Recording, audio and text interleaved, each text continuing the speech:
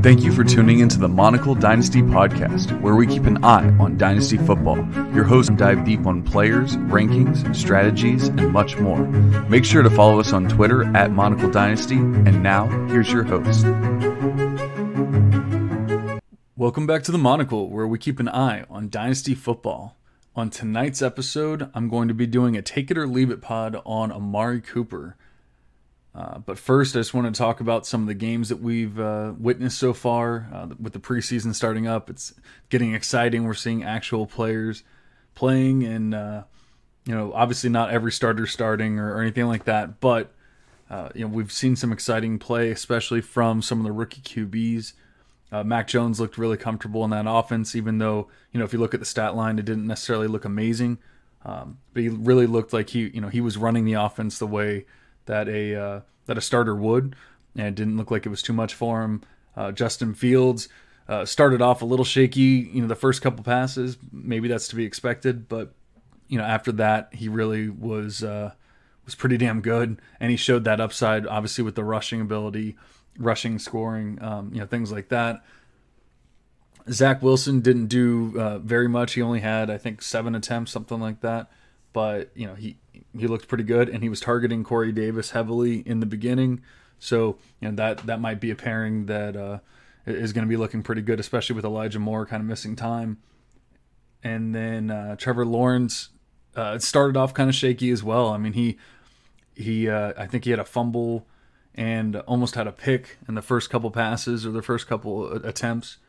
And but then he showed a connection with Marvin Jones that was kind of promising, and he seemed to kind of get rid of his nerves and kind of take over and show us that upside that he has as well. And then Trey Lance had that 80-yard bomb. I mean, it was an amazing looking throw. Really looked poised in the pocket on that one play. I did watch some film on him. He didn't seem to have the best pocket presence, but I think that's to be expected with an FCS player coming in, and he has a lot to work on. He's very raw, so I'm not really discounting him. I think he does have that upside, obviously, and we saw that with that 180-yard bomb. But other than that, nothing too spectacular. He did have some drops from his receivers, which weren't really his fault, because they were pretty good passes on those plays. But I wasn't really talking about the rookies too much, but just it seems like these rookie QBs should be some people that we're excited about, players that we're excited about, and you might still have time to trade for some of them, especially a Mac Jones. If you haven't already, I put out there before the game even started, you have 4.5 hours, but when I actually made the post, you have 4.5 hours to trade for Mac Jones before his price goes up. And hopefully people listen, because, like I said, he looked really good. He looked really comfortable. And I don't think it's going to be very long before he takes over that starting job. Even, it could be week 1. I'm not necessarily banking on it. But today we're talking about Amari Cooper, one of the most underrated wide receivers in the NFL. Always. For whatever reason, kind of like an Allen Robinson, just players that, don't get the respect they deserve, in drafts, in trade value, things like that.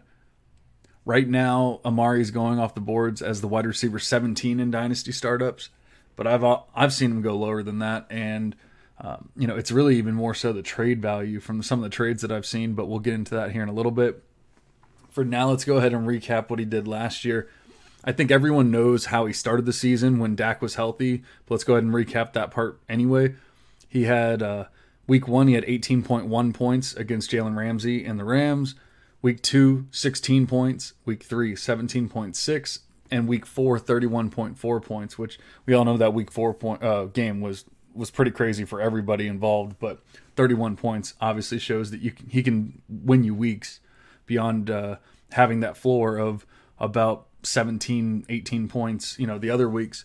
He was the wide receiver 1 overall during that time period. I'm pretty sure everyone knows that, but if you didn't, now you do. But obviously that was only 4 games, very small sample, and nothing that we want to bank on too much. But that's the only 4 games we have with Dak. So I just wanted to at least point that out. Over the course of the entire season, Amari led in receptions with 86 compared to 69 and 55 for Lamb and Gallup respectively. Coop also led in targets, target share, catch rate, contested catch rate, drop rate. When I say drop rate, I mean he had the least amount of drops or the least percentage of drops. So it's a good thing, not leading in drop rate. Yards per team pass attempt, yards per route run, Whopper, Racer, and Yak. So he led in a bunch of metrics there. And, almost all of them, honestly. But one of the things we see is over the course of the season, he only had 5 touchdowns, which equated to a 5.1% touchdown rate compared to the 13%, 10%, and 11% the previous 3 years. I think we can assume some regression to the mean for 2021, just seeing what he's done in the past and obviously what he's done, when with Dak on the field as well. I think he'll get back to his career average at worst. But I really think there's just some bad luck involved, for at least the beginning of the season, because we'll get into the second half of the season here in a little bit, but you'll see it kind of reverts back. But just assuming nothing else changes, even Dak not playing, just assuming that his touchdown rate goes back to his career average would obviously boost his 22nd rank in points per game. And then, he'd be even higher than that wide receiver 17 he's being drafted right now. He's still only 27, so there's really no reason to discount him for age. And he obviously has a great contract, so he's either going to be the number one on the Cowboys, or if for some reason he did get traded, I can't imagine them cutting him, but if they did, then he's going to go somewhere else and get a mega contract. We already saw Washington was trying to recruit him and pay him big money. They actually offered him more money than the Cowboys did. So it's not like he won't have suitors, and he's going to still be a number one wide receiver somewhere. So I'm not worried about that at all. Now on the same exact team, obviously, but Michael Gallup and CeeDee Lamb ended up being the 48th and the 35th player in points per game, or wide receiver in points per game. By looking at the entire season, we can clearly see that Amari was by far the best wide receiver on the team, and it really wasn't that close. But now you're probably saying, well, of course he was. CD was a rookie, and we can't expect him to be amazing in week 1. We need to see what he was doing in the second half of the season. And I completely agree with you. Even though there's been a lot of arguments about game splits and whether or not it's smart to look at it, I believe the second half of a rookie wide receiver season gives us a better idea of who he is and who he will be. I think we've seen with enough players that they really do pick up in the second half of their rookie season, assuming they're healthy. Obviously there's the random ones that get an injury here or there and that kind of thing. But if we look at just the stats between weeks 9 and 16, because we don't do week 17 stats here, then we do see CD make a little jump and get a little closer to Amari, but Coop still leads in target share, red zone targets, catch rate, receiving yards, yards per team pass attempt, Whopper, Racer, and Yak in the second half of the year. So CD definitely did not take over. And in fact, some of those categories, he wasn't even really all that close to Amari. Basically, there's no reason to believe that CeeDee Lamb's going to overtake Amari this season, assuming health for everyone. Amari's been cleared from his ankle surgery and has been quoted saying he's feeling great. So there's no reason to assume at this point anything otherwise. And then I just want to be really clear, this isn't me saying that CeeDee Lamb won't be great this year, or at the very least good. I expect a lot of points from this offense, and I really think there's enough to feed everyone. For example, for 2021, I have Amari ranked 11th and CD ranked 13th. So trust me when I say I wasn't comparing the two to talk down Lamb.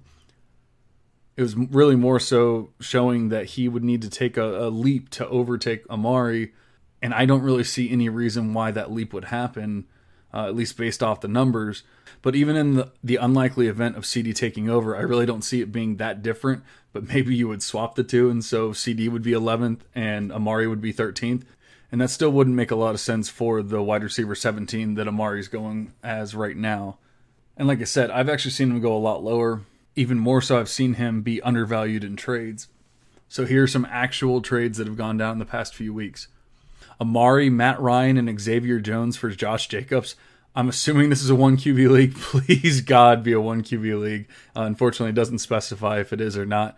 But there's no way you're trading all that for Josh Jacobs in a super flex or 2 QB league. Another one was Amari Cooper for pick 113 in a 2021 rookie draft. Amari Cooper for Chase Claypool in a second, which is a brilliant move if I do say so myself. And Amari Cooper for Mike Davis and Russell Gage. So that really shows you, I think you get the point by now. You need to go buy Amari Cooper. He's being massively undervalued, drastically undervalued. He's going to help people win leagues this year. It's as simple as that.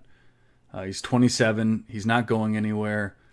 I think at the very least he has 3 to 4 solid wide receiver 1, at the worst wide receiver 2 seasons left in him.